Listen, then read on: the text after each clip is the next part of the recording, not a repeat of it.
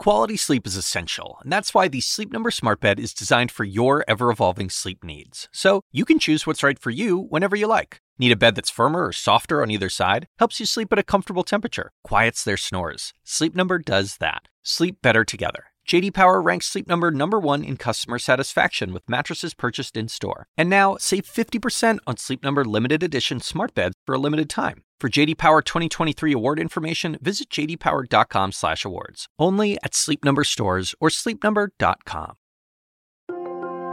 There's a story that I heard about recently that's really stuck with me. It's about a convicted murderer who spent long periods of time in solitary confinement. He recalled sitting in his cell with his eyes closed when a fly landed on his leg.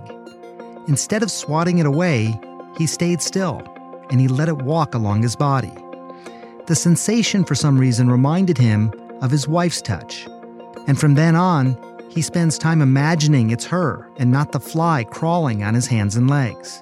Eventually, he even begins catching flies whenever he's allowed outside his cell, and then releasing them to fly around and land on him when he's back inside. For decades through his incarceration, he said it was the flies that kept him company. What's interesting to me about the story is how viscerally it depicts our need for physical touch. Touch is something most of us can recognize when we're lacking it, but rarely do we realize what the absence of touch can do to our body and our well-being. Just about everyone in the world right now appears to be experiencing less touch. There's less hugging, less handshaking. This is certainly nothing like what the inmate in the story went through, and I don't want to suggest that. But for those riding out the pandemic alone, and even those living with a partner or friends, this reduction in touch can have real biochemical consequences. So on today's episode, we're going to explore the power of touch and what we can do to reclaim the benefits of touch, even in the COVID-19 era.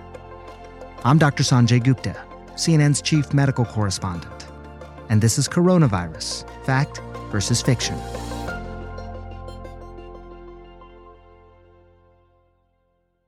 Touch has been described as an external nervous system. We take it for granted because it's not like being blind or being deaf. It's not immediately obvious what would happen to us if we lost our sense of touch. That's Professor Tiffany Field. She's director of the Touch Research Institute at the University of Miami School of Medicine. It's the first center in the world devoted solely to the study of touch. Professor Field has been exploring the impact of touch on health and well-being for decades. She had visited Romania after the fall of communism and saw children in understaffed orphanages. Many of those orphans had been neglected and deprived of touch for years. And her research also took her to India to talk about the benefits of massage, and to Paris to examine the behavioral development of teenagers who grow up in a culture where frequent touch is common. But before all of that, before the Touch Research Institute even existed, Professor Field got her first glimpse of the power of touch in a neonatal intensive care unit. She was a graduate student working with premature babies. And we were trying to help the babies grow to get out of the hospital faster. The babies were in there for long periods of time, in incubators, basically. And we would see the parents come and go and get depressed that they couldn't take their baby home because weight gain at that time was the criterion for discharge. And so we gave them nipples to suck on because they were being tube fed. And when they sucked on the nipples, they gained more weight. They got discharged. So we argued if you can just stimulate the inside of the mouth and get that kind of effect, what if we just stimulated the entire body? And that's when we started massaging them. And they gained 47% more weight, and they were discharged on average 6 days earlier at an incredible hospital cost savings. And you experienced this personally as well, right, with your own daughter? My daughter was born prematurely, so she was sort of a guinea pig. We practiced on her. And she's now taller and smarter than I am, so. It's one of these things that, I feel like intuitively makes sense. And yet it seems like it's hard to study, hard to actually draw the cause and effect. How hard are these types of studies that show the benefit of touch? There's a lot of ways you can study the positive effects The deprivation effects are much harder to study because unless you go visit one of the Romanian orphanages and see how those kids, their growth has been stunted, their cognitive development is stunted, you're not going to really see much touch deprivation. But the way we've been studying it during COVID is we did a survey during the lockdown. And at the beginning, the first 2 weeks of the survey, 42% were saying they felt touch deprived. But by the end of 4 weeks, 68% were saying they were touch deprived. So obviously people were feeling that even though only 23% were living alone. There were obviously a lot of people who are living together who were also feeling touch deprived. And that was pretty distressing because I thought, when kids are home with their families, they're going to be hugging them, they're going to be crawling on their laps, and there's going to be a lot more touch interaction. So what's going on there? What are they doing all that time together? A study that we did before COVID in airport gates gave us some clues. And what we were seeing at the airport gates when people are waiting to get on their airplanes is a lot of time on the cell phone. 3% of the time touching, 68% of the time on their cell phones. So I think touch deprivation has been going on for a while, and COVID-19 has really exacerbated it. I see exactly what you're talking about. I have 3 daughters. We're a very tight-knit, close family, but oftentimes, one of my kids is over on their phone off to the side, scrolling, as you say, not talking, probably on TikTok, watching videos. And I've always recognized how much attention that is taken away from the family time, but I hadn't really thought about it in the relevance of touch specifically. You say that people are touch deprived.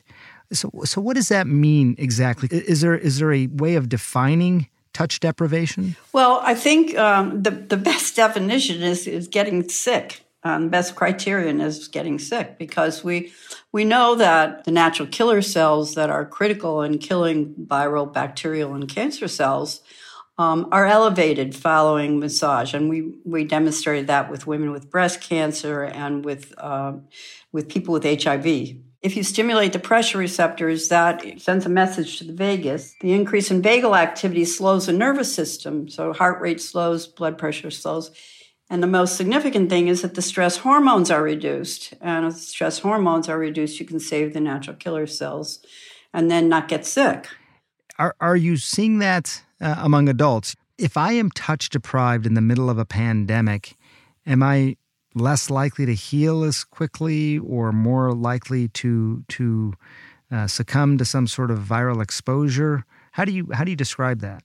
Well, the way we describe it is what we've measured, and that is the natural killer cells and the cortisol levels. And we know that when people are reporting that they're stressed, their cortisol levels elevate and their natural killer cells go down.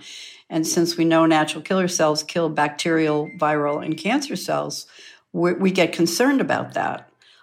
So to boost that, we need to have whatever stimulates those pressure receptors to get the vagal activity up and the cortisol down is the critical thing. But let me just ask though, in terms of touch specifically, are we thinking of touch as a true sort of biological thing or as a metaphor for connection in some way? Like if I'm sitting there making really good eye contact with somebody and we're smiling and we're having facial gestures that are, very honest and genuine, is that sort of thing a good substitute, especially in a time of COVID, for touch? I don't think it's a substitute, and I think that's why exercise has become very popular. 86% of our sample were exercising. And exercise, if you can imagine, does very much the same as being hugged because, say, you're walking around, it stimulates the pressure receptors on your feet. And even just sitting here, swinging our legs, we're stimulating pressure receptors in our legs. Washing our hands like we're doing like many times a day, that's stimulating the pressure receptors in our hands. So we need that. The body biologically, biochemically, bioelectrically needs that stimulation. So we have to get it from somewhere, and we might not be getting it from our friends or from our family as much as we normally would. So we need to do something like exercise to compensate. How cultural is this? Because I'm Indian, and Indians in India are big touchers, and I think it probably has a lot to do just with population density, and everyone is up on top of each other. In this country, though, I find that it's not, we're not as much of huggers as they are in India. In India, babies get massaged at least twice a day. And the massage is very rigorous. It looks like someone's washing clothes on a board. That's how rigorous it is. In fact, when I went to India to give a talk, they said, no, we stopped doing that because a couple of kids got bruised and ended up in the hospital. So we had to work with them to, you don't throw the baby out with the bathwater, so to speak. And so they got massaging babies again. So as the Queen of Touch, as you are called, what have you been doing during COVID? Did you know touch deprivation is an issue? How do you deal with it? Well, I do every day. I do a Zoom yoga class, a Zoom Tai Chi class. I swim for half an hour. I do half an hour of fast walking. And that's about it. And you really, I hear these things, and I, of course, think about it from a just physical exertion standpoint, and those are good for your cardiovascular health. You obviously think of it that way as well, but you're focused on just the fact that it's stimulating certain pressure receptors in your body. Right, exactly. Do you get physical touch from other people right now? No, not right now. No, I'm single, and so I'm pretty much isolated. But I do see people socially, and at a distance, and then I do all my exercise. So, how much do you think you're missing then by not actually getting, call it a hug or whatever sort of physical touch like that? I think I miss that a lot. I think that I do miss that a lot. Is this a trajectory, do you think? Are we becoming less sort of inclined to touch one another just as humans, or do you think that this is a blip on a long evolutionary scale? Somewhere in between, Sanjay. Somewhere in between a blip and a trajectory. Because I think people will continue to want to make contact. I think that we're going to see modified forms. I see elbow bumping has been very, very positive. People smile and laugh when they elbow bump. And hopefully people are going to realize that they have been touch deprived, that they haven't been able to hug their friends, and that now they're going to be able to do that, or maybe they'll do it more cautiously. I have to say, as a doctor, touch is so important, and in ways I didn't even appreciate could be studied. We talk about the laying of hands on patients, just reaching out, touching their hands or shoulders. It tells them we are there, that we care about them, and sometimes it tells them what we can't communicate as well in words.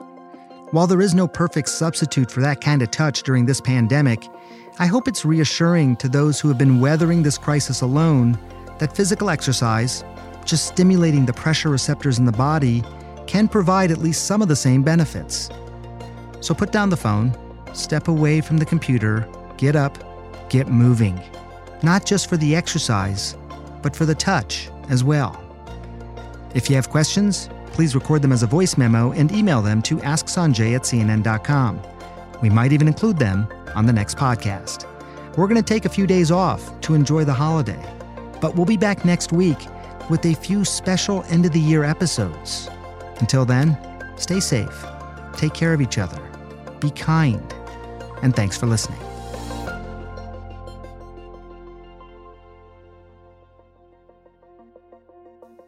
Coronavirus Fact vs. Fiction is a production of CNN Audio. Megan Marcus is the executive producer. Felicia Patinkin is the senior producer. Raj Makija is the senior manager of production operations. This week's episodes were produced by Ann Lagamayo, Rachel Cohn, Emily Liu, Aaron Mathewson, Madeline Thompson, Zach St. Louis, and Zoe Saunders. Our medical writer is Andrea Kane. Nathan Miller is our engineer, and David Toledo is the team's production assistant. Special thanks to Ben Tinker and Amanda Seeley of CNN Health, as well as Ashley Lusk, Courtney Coop, and Daniel Cantor from CNN Audio.